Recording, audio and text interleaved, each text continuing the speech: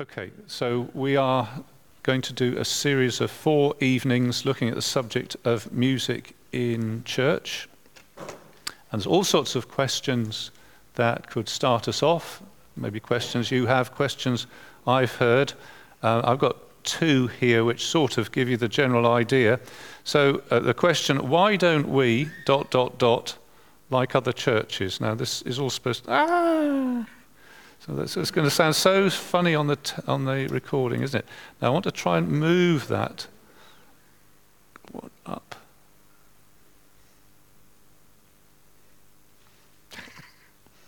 Why don't we blank like other churches? So somebody might come and say, why don't you have an organist at Calvary like other churches? Why don't you have a music group or a worship band like other churches do? Why don't you have a time of worship, a long time of worship? Why don't you do that? Why don't you have a worship leader? Why don't you have a drum kit? Why don't you have a soloist? Why don't you have a choir? All sorts of questions. You could just fill in the blank there. And they're good questions. And I'd like for us to have an answer to those, to know why we are doing what we're doing, and as a group to be reasonably happy together that what we're doing is right for us at this particular time. I say reasonably happy because I don't think that some of these issues we're all going to think exactly the same, and it is a Christian virtue to sort of put our own preferences second to our brothers and sisters if it's something that helps them. Right, here's another question, and I really do want this screen to go up. Go up. Oh. How do you make it go up? Oh dear. Go up.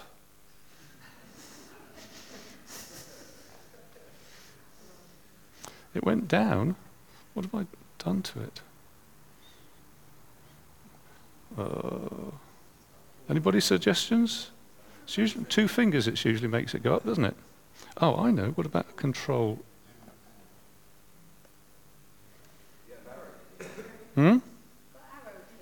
Arrow keys. Ah! I did the up and down one. Now what's happened? Oh dear.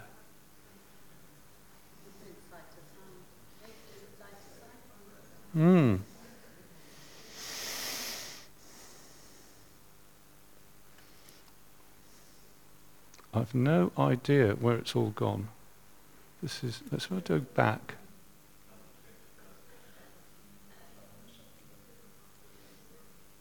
App commands. I'll tell you what the second question was. The second question was somebody who came to the church and said, we'd sung a song by Graham Kendrick, and the person said to me, you're singing songs by Graham Kendrick at your church. You won't have any... No, it's not going to do anything. He said, has your heart grown cold like the heart of Solomon? When he got older, he turned away from the Lord. And my answer was, no, I don't think so. I don't think singing a song by Graham Kendrick indicates that. But the questioner obviously thought it did. So what I was hoping we would look at,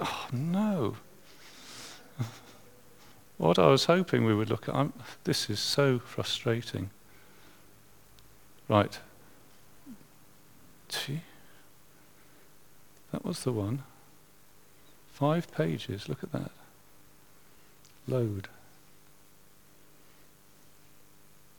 So what I would like us to look at, so to answer the question about music in church, so this is, I'm afraid, my way of doing things, like a jigsaw puzzle where you put in the outside pieces first and you work in towards the middle. So what I'd like us to look at this evening is the question about what is worship, and the second question, what are we meant to do when we gather together? So that's what I'd like us to look at God helping us, and we need some help this evening. So, okay, let's see what I can do from memory. So let's do it in this order. So what is? Well, let's move from the Old Testament to the New Testament, and we'll look at a little bit about worship, Old Testament, New Testament, and see how those fit together. And then we'll try and look at what that says about when we meet together as a group. I'm more or less giving up on this, and I might try something else completely different. So let's try this.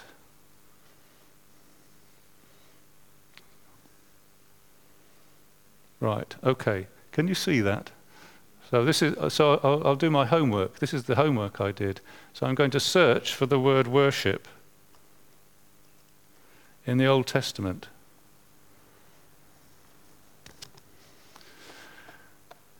Is that big enough for you to see? Can you see it?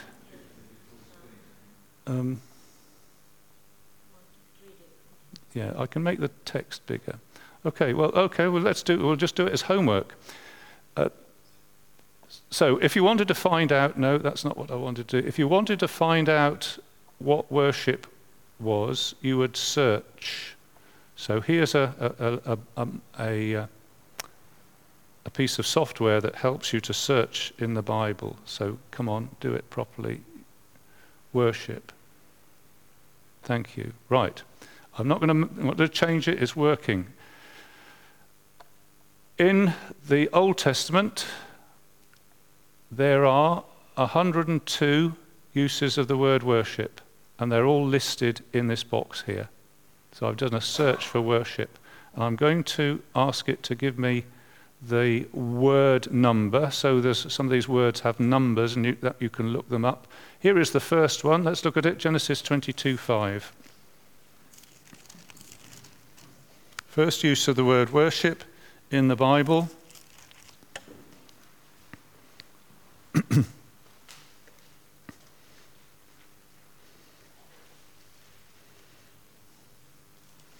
This is the story of Abraham going to sacrifice his son Isaac. Genesis 22.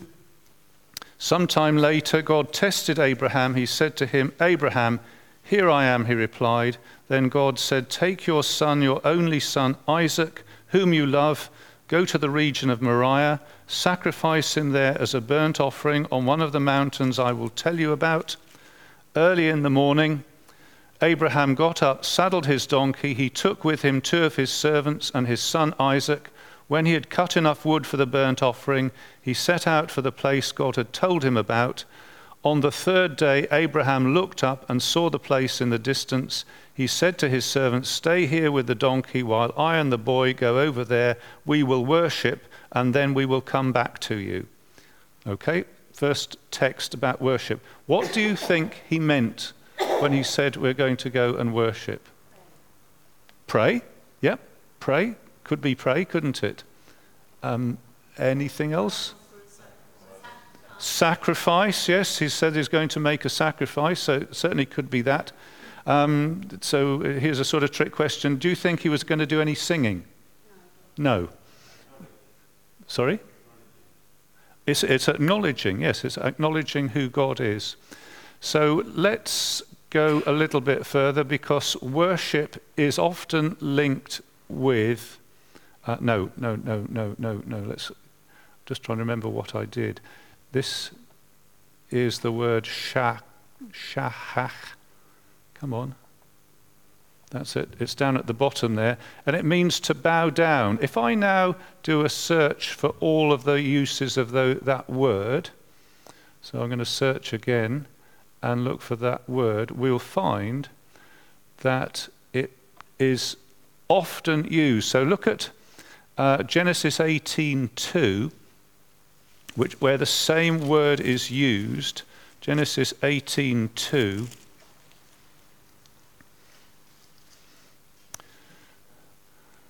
The Lord appeared to Abraham near the great trees of Mamre while he was sitting in the entrance to his tent in the heat of the day. Abraham looked up and saw 3 men standing nearby. when he saw them, he hurried from the entrance of his tent to meet them and bowed low to the ground. That's the same word according to the computer. So we learn straight away that the word for what we do to God in Hebrew can be used for what you do to angels, or it can be used for what you do, let's scroll down a little bit, to the people of the land. Genesis 23:12. Can you see that up there? Abraham bowed down himself before the people of the land. So the meaning can stretch from, it's a stretchy word. It can mean to show respect in an appropriate manner. So if you met an angel, it might be he's being respectful. The people of the land, Genesis 23:12, he's being respectful in an appropriate way. But when it's with God, we're respectful in a way which is appropriate to God and only to God. So it's the word is to bow down, and it is linked often with. Let's see if I can find an example of it. So when we get to Deuteronomy, just notice there, 33:7, Leah with her children came near and bowed down. So it's used for bowing down. And I want to get as far as Deuteronomy.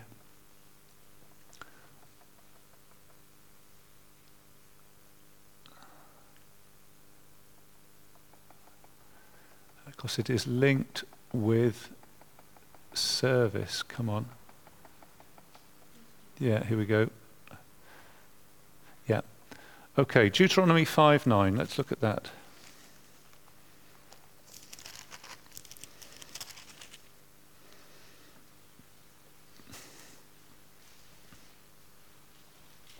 Second commandment, Deuteronomy chapter 5, verse 8. You shall not make for yourself an idol in the form of anything in heaven above, or in the earth beneath, or in the waters below. You shall not bow down to them or worship them. Let me just see if I've got this right.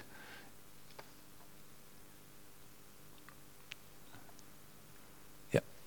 You shall not bow down to them or worship them, for I, the Lord your God, am a jealous God, punishing the children for the sins of the fathers to the third and fourth generation of those who hate me, but showing love to 1,000 generations of those who love me and keep my commandments. So notice, my NIV says you'll not bow down or worship them. Has anybody got a different translation there in verse 9?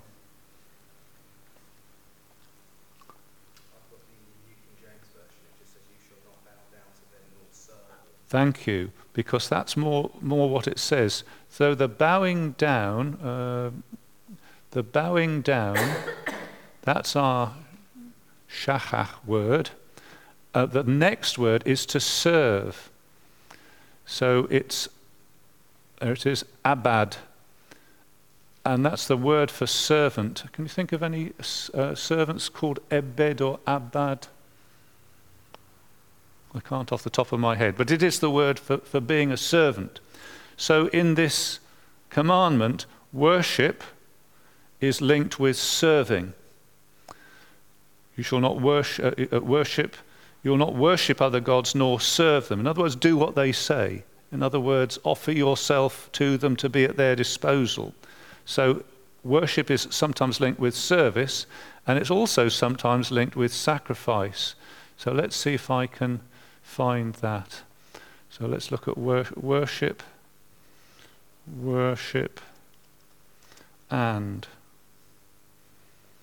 sacrifice.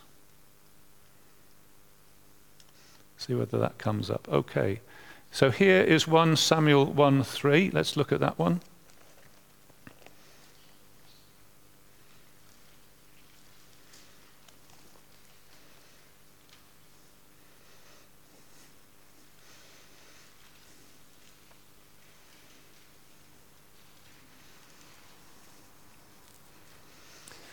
On Samuel 1:3, there was a certain man from Rephathaim, a Zuphite from the hill country of Ephraim, whose name was Elkanah, son of Jeroham, the son of Elihu, the son of Tohu, the son of Zuph, an Ephraimite. He had 2 wives. One was called Hannah, the other Peninnah. Peninnah had children, but Hannah had none. Year after year, this man went up from his town to worship and sacrifice to the Lord Almighty at Shiloh. So worship, to bow down, and to express that in the sacrificial system. Sacrifices, killing animals, putting them on an altar, all that sort of thing. So rather than look up all the however many hundred examples of that in the Old Testament, I think that gives you a little flavour of Old Testament worship. Now, we're not Old Testament Christians. We worship the same God, but we come in a different way. Let's stay with the Old Testament for a moment. What do you think, if we're thinking of worship, service, sacrifice, and so on, what do you think were the big issues in the Old Testament? What would be the things that you'd have to look out for and to be careful of, and were the main features for Old Testament worship, service, sacrifice? We thought of some of them this morning, actually. Sorry? Thank you very much. Yes?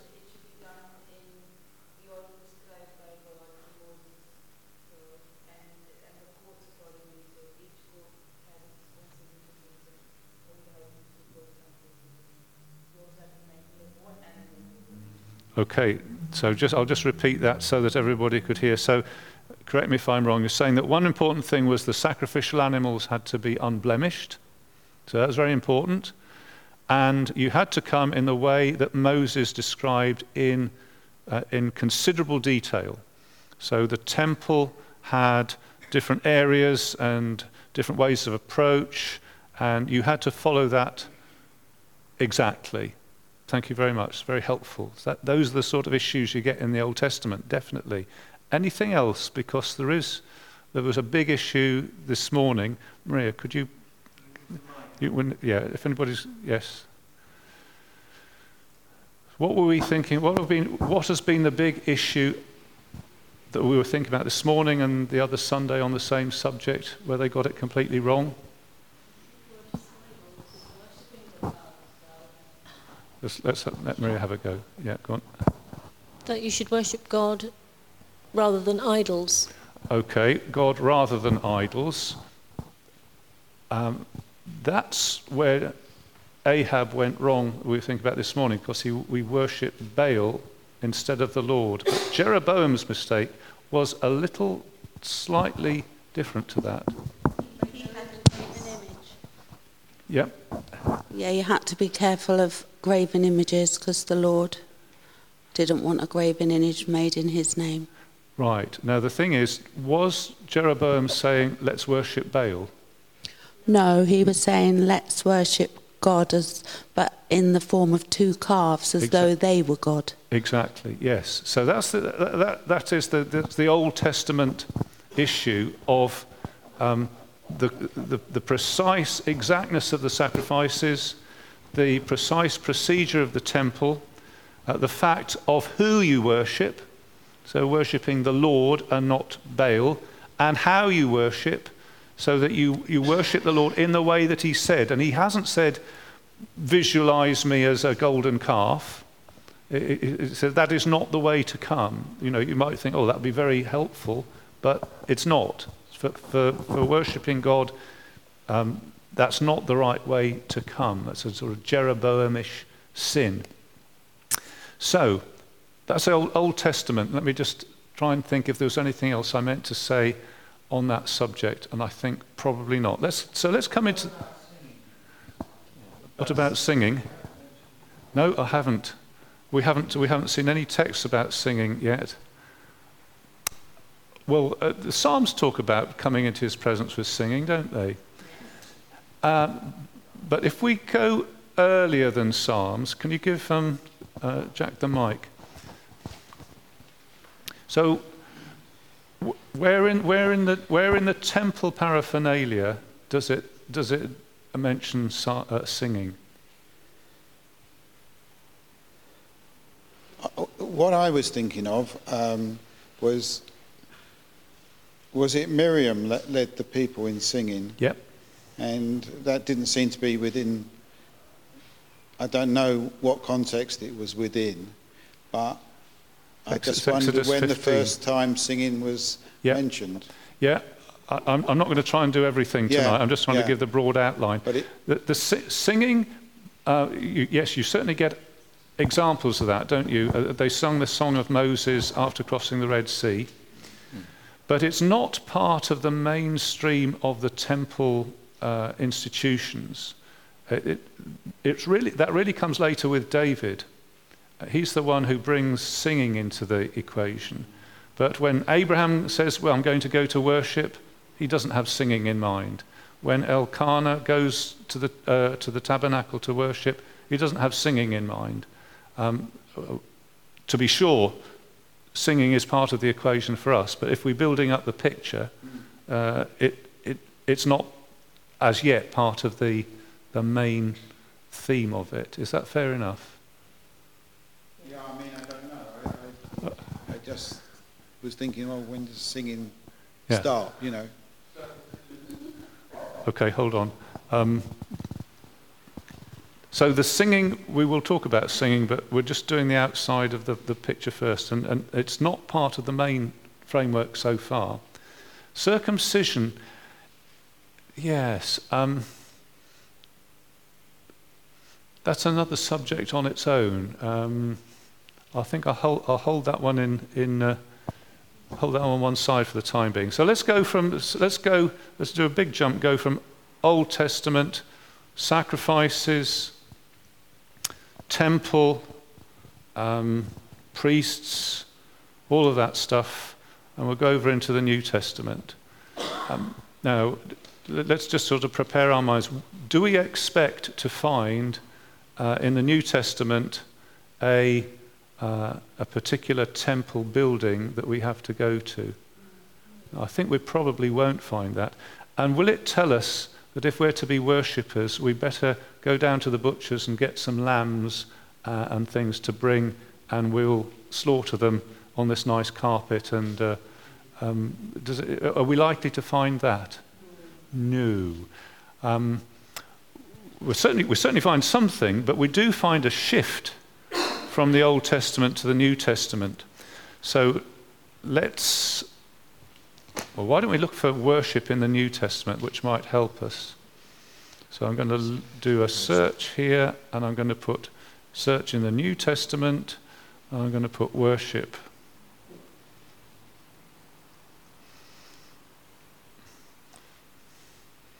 And we have 40 references to worship in the New Testament. The wise men come to worship. Let's just scroll through these. Satan tempts Jesus. I'll give you all these things if you fall down and worship me. Matthew 15:9, in vain do they worship me, teaching for doctrines the commandments of men, repeated in Mark, Luke.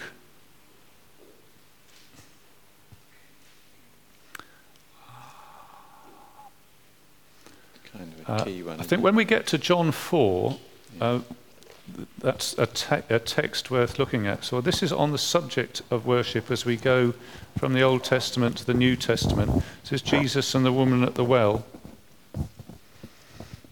So she's a Samaritan. She has her own traditions of worship, and she would follow the Jeroboam tradition of worshipping in the north, whereas the Jews would worship in the south. And that's the question she asks, John 4:19. So John 4:19, the woman said, I can see you are a prophet. Our fathers worshipped on this mountain, but you Jews claim that the place we must worship is in Jerusalem. So she's sort of asking which of these places is the correct one. Jesus declared, believe me, woman, a time is coming when you will worship the Father neither on this mountain nor in Jerusalem. You Samaritans worship what you do not know. We worship what we do know, for salvation is from the Jews. Yet a time is coming and has now come when the true worshippers will worship the Father in spirit and truth, for they are the kind of worshippers the Father seeks. God is spirit, and his worshippers must worship in spirit and truth. Okay, so what is Jesus' answer to the question, which of these two mountains is the correct one? What does he say? Neither. Yeah.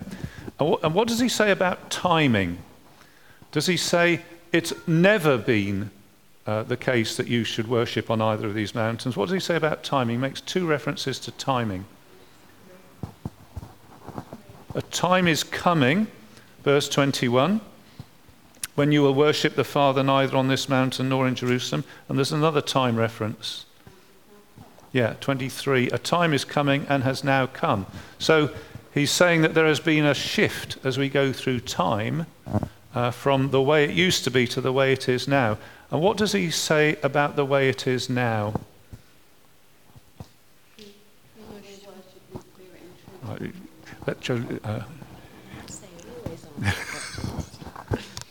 That we shall answer in spirit and that we shall worship in spirit and in truth. Thank you. You put, like the NIV, you put one too many ins in because it says worship the Father in spirit and truth. So they're linked. And although the NIV puts in another in verse 24, that is incorrect. It says they worship in spirit and truth. So spirit and truth are linked together. Wonder what he means, worship in spirit and truth. Any suggestions what he means to worship in spirit and truth? It could be just very... I think that's quite a difficult question. What does he actually mean by this? But we could probably inch a little way forward on it. It's all going to be about the word, spirit. The word being God's truth, and the spirit being like the spontaneous, emotional response to the spirit moving.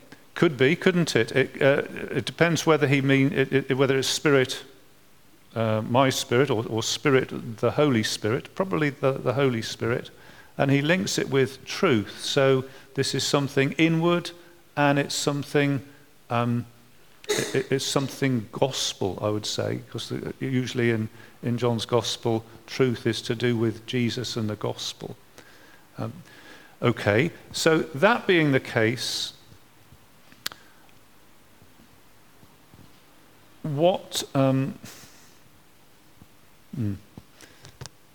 that being the case, would you agree with me that this means that worship can be a very wide-ranging thing? The qualification is not you have to be in a certain place. The qualification is the spirit and truth. So I think that makes it quite wide-ranging. So you could worship the Lord while you were peeling potatoes, couldn't you? Because you could be thinking about the gospel. The Holy Spirit could be at work in you. Would that be correct? You could worship the Lord, I don't know, when you're driving the car. You don't have to be in a particular location. That's how it used to be, but it isn't like that now. You worship the Lord in spirit and in truth. And what does it say is God's attitude to such a person? So if you put up your hand so you get the mic so we can all hear. What does it say is God's attitude to such a person?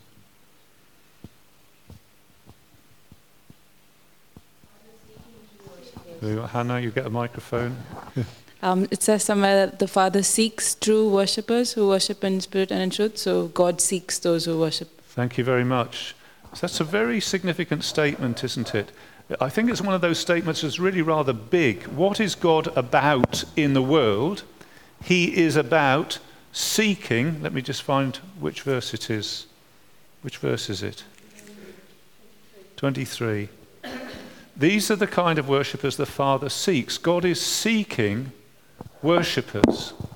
And I think it's another way of saying what evangelism is, because that's what Jesus is doing. He's gone out of his way to talk to this woman at the well so that she might move from being far from God to becoming a worshipper. I think he's saying this is exactly what I'm doing. Jesus is embodying the Father seeking people to be worshippers. And worship not in a narrow sense, it's something you can only do in a certain place at a certain time, but something in quite a wide-ranging sense. And I think it's almost a definition of a Christian. The Father seeks people who will be in their heart, in their life, in every moment of their day, in every breath of their body, in every thought, in every emotion, be his worshippers. I think that's what it's saying. The Father seeks worshippers. So it's not a very narrow thing. It's a big, big thing. And I think that's as far as we will go with that text. But it is quite a wonderful text. Let's go to Romans 12.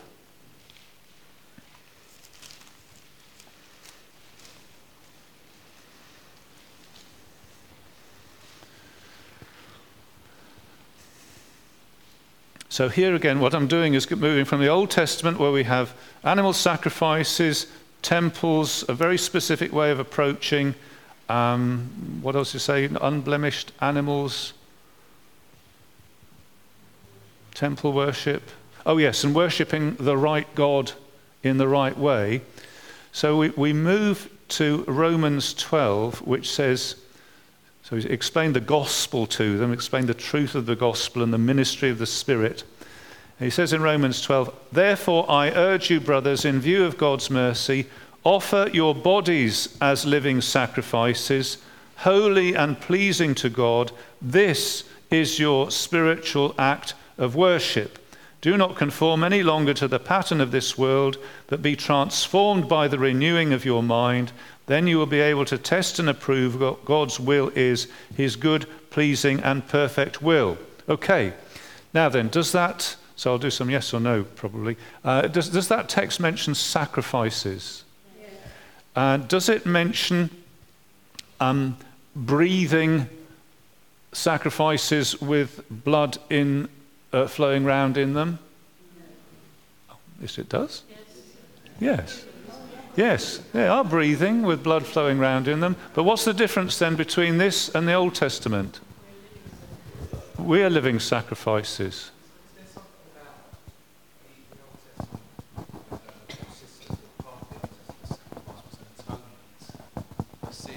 Yeah. It's more of a kind of thank. It's a sacrifice that it's not atoning for sin as such, but this sacrifice is a sacrifice of gratitude or. Yeah. Hang on to the mic in case you want to come back to me on what I say. The big movement is because Jesus Christ has been the Lamb of God and the sacrifice. He's the blood sacrifice. So whereas in the Old Testament they were sacrificing lambs and bulls and goats left, right and centre, and their blood was spattered all over everywhere, that is fulfilled in Jesus Christ. So it would be an insult to Jesus if we were to come this evening and offer more lambs and bulls and goats, because we could say, well, wasn't that enough that Jesus died on the cross? So that language of sacrifice gets sort of taken and turned inside out, like you would turn your socks inside out, like this, and it comes out another way round, and the language of sacrifice gets applied to us, doesn't it? In terms of not atonement, but thanksgiving. So when Elkanah went to offer sacrifices back in the Old Testament, he was probably doing both of those things. It was probably a sense of atonement and a sense of gratitude and a sense of bowing down before God, and the sacrifices expressed all of that. But for us in the New Testament, the atoning bit has been done, but the thanksgiving and the worship is that's the bit that gets turned inside out. And he says, so what I want you to offer as a sacrifice, the body I want you to offer is you. Yeah, I want you to be the sacrifice. I want you to offer your bodies as living sacrifices, holy and pleasing to God. This is your spiritual act of worship. Has anybody got anything different from spiritual act of worship? Pardon? Is that no, we're looking for a translation that actually... The new NIV says, what does it say? This is your true and proper worship. Okay, yeah, that's fine, isn't it? So the language of worship has gone from what you do in the temple in a certain city with a certain procedure to the way we live. Am I right? So offer yourselves offer your bodies as living sacrifices. So in other words, when you are peeling the potatoes, do that as an offering to God. When you're driving the car, do that as an offering to God. When you're you think of something that you're doing, cleaning the car, that can be a sacrifice to God. When you go to work, you say, I want to do this for you, Lord, and you are a living sacrifice. This is your spiritual act of worship. And it's interesting, it's difficult to stop the reading at verse 1 because it all fits together. He's saying the way you live, the way you think, the renewing of your mind, the actions that you take, you'll be able to test and approve God's will. And then he goes on to talk about the way you relate to other people in the church. For, by the grace given to me, I say to you, don't think of yourself more highly than you ought. Think of yourself with sober judgment. And then he talks about the gifts and the way you fit together. So all of that sort of seamlessly blends into New Testament worship. Does that make sense? So okay, let's go to Hebrews, and I'm going to need some help with a reference for this. It's the bit where it says, with such sacrifices God is well pleased. Thank you very much. Hebrews.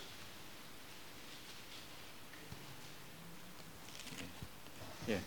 13. 15. Okay, 13:15. So Hebrews is about that transition from the Old Testament to the New Testament, isn't it? That's really what it's about. It's addressed to Jewish people, we would think, Jewish Christians, who are tempted to go back to Judaism. And they're saying, we're missing you at the temple, we're missing you. The rabbis has been asking after you, why don't you come back to us? We've got priests, we've got sacrifices. All you Christians have got is chairs, basically, isn't it? That's, when you go into a Christian meeting, what do you see? Chairs. We've got the real stuff. And that's the background of what he's saying in Hebrews. That's interesting what he says here in 13. Let's just have a little look.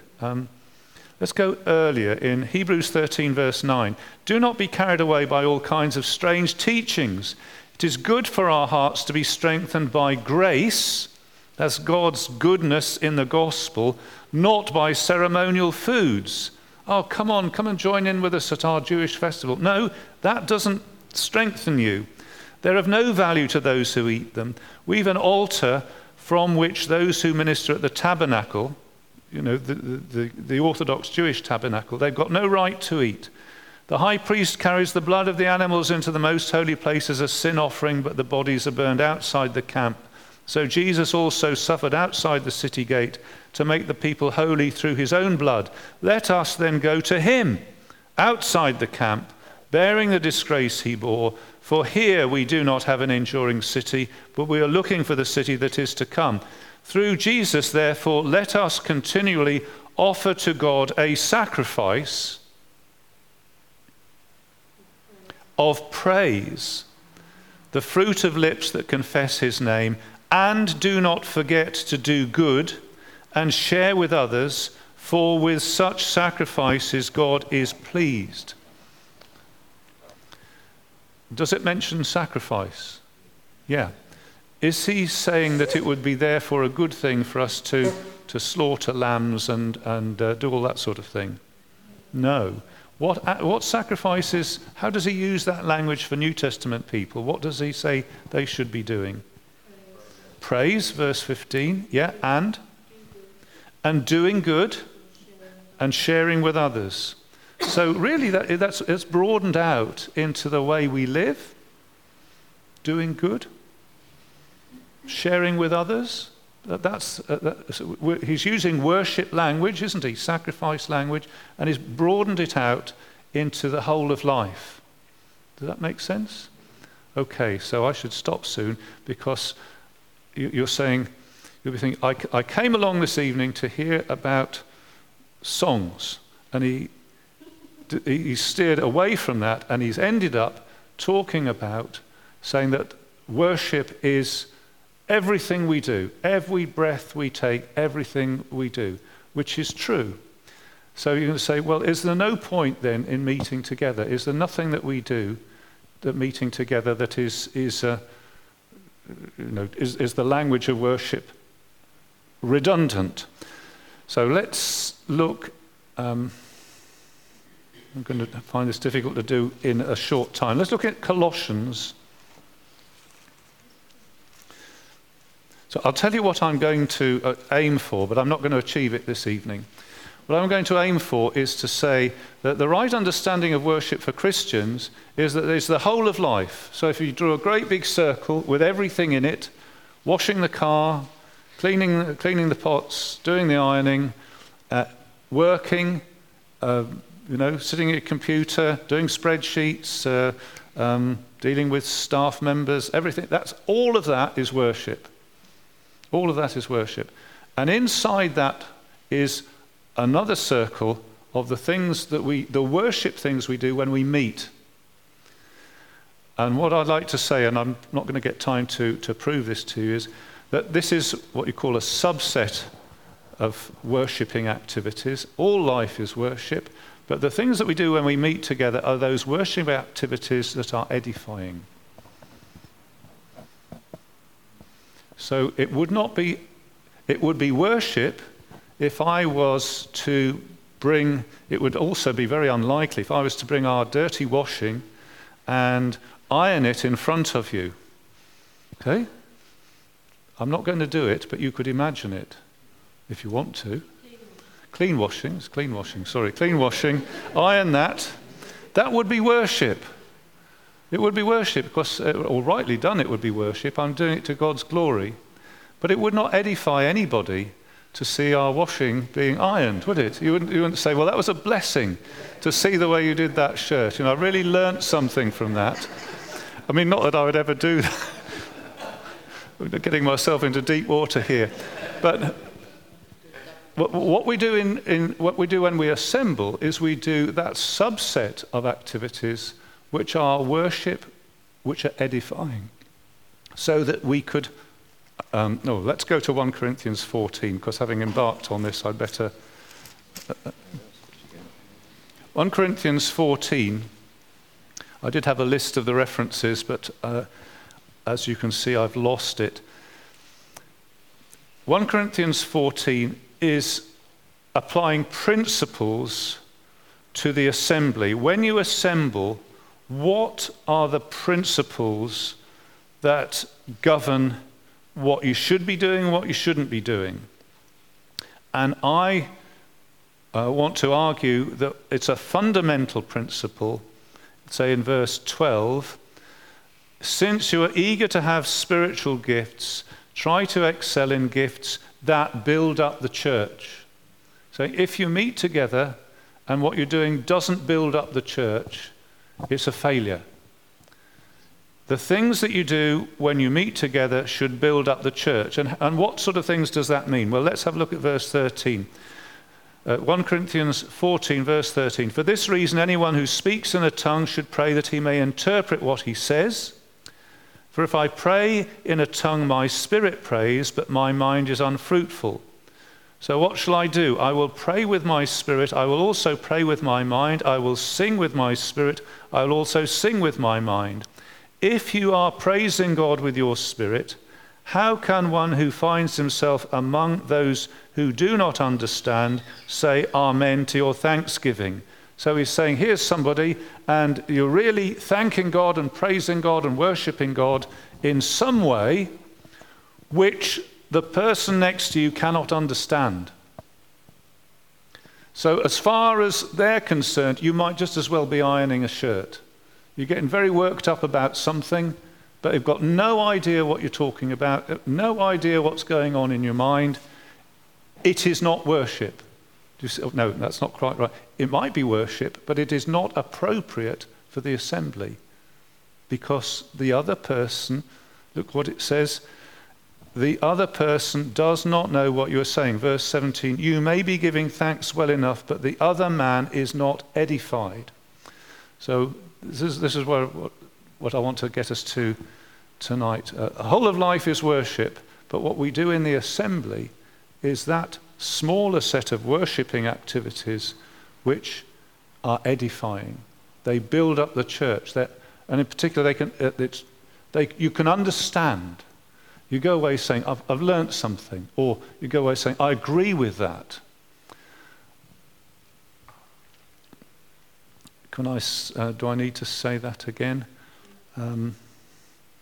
Is there another bit that says the same thing? Yeah, what about verse 18?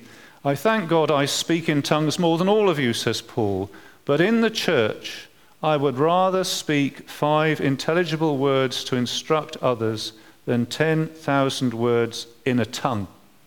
It's interesting, isn't it? And I think the underlying principle is this, that if you were speaking in a tongue, and Paul says he did that, he could be worshipping in that sense in an excellent way, but in the assembly, he would rather say something, if it was just 5 words that could be understood, to help the next person. So he could be saying, thank you, Lord, for dying on the cross for me. I can understand that. Amen to that. That helps me. I don't know, I can't think of anything with 5 words, and it have to be, that sort of thing. Thank you, Lord, for what you did for me during the week. I can understand that. I can say amen to that. That builds me up too.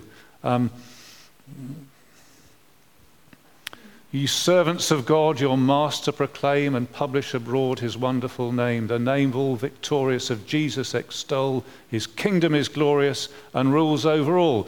I can say amen to that. I understand that. That's edifying. And that's where music and singing comes in. I'm going to stop there. Thank you very much for your patience, not only with me, but with the technology. Let's sing. So we had one song left in the repertoire, which was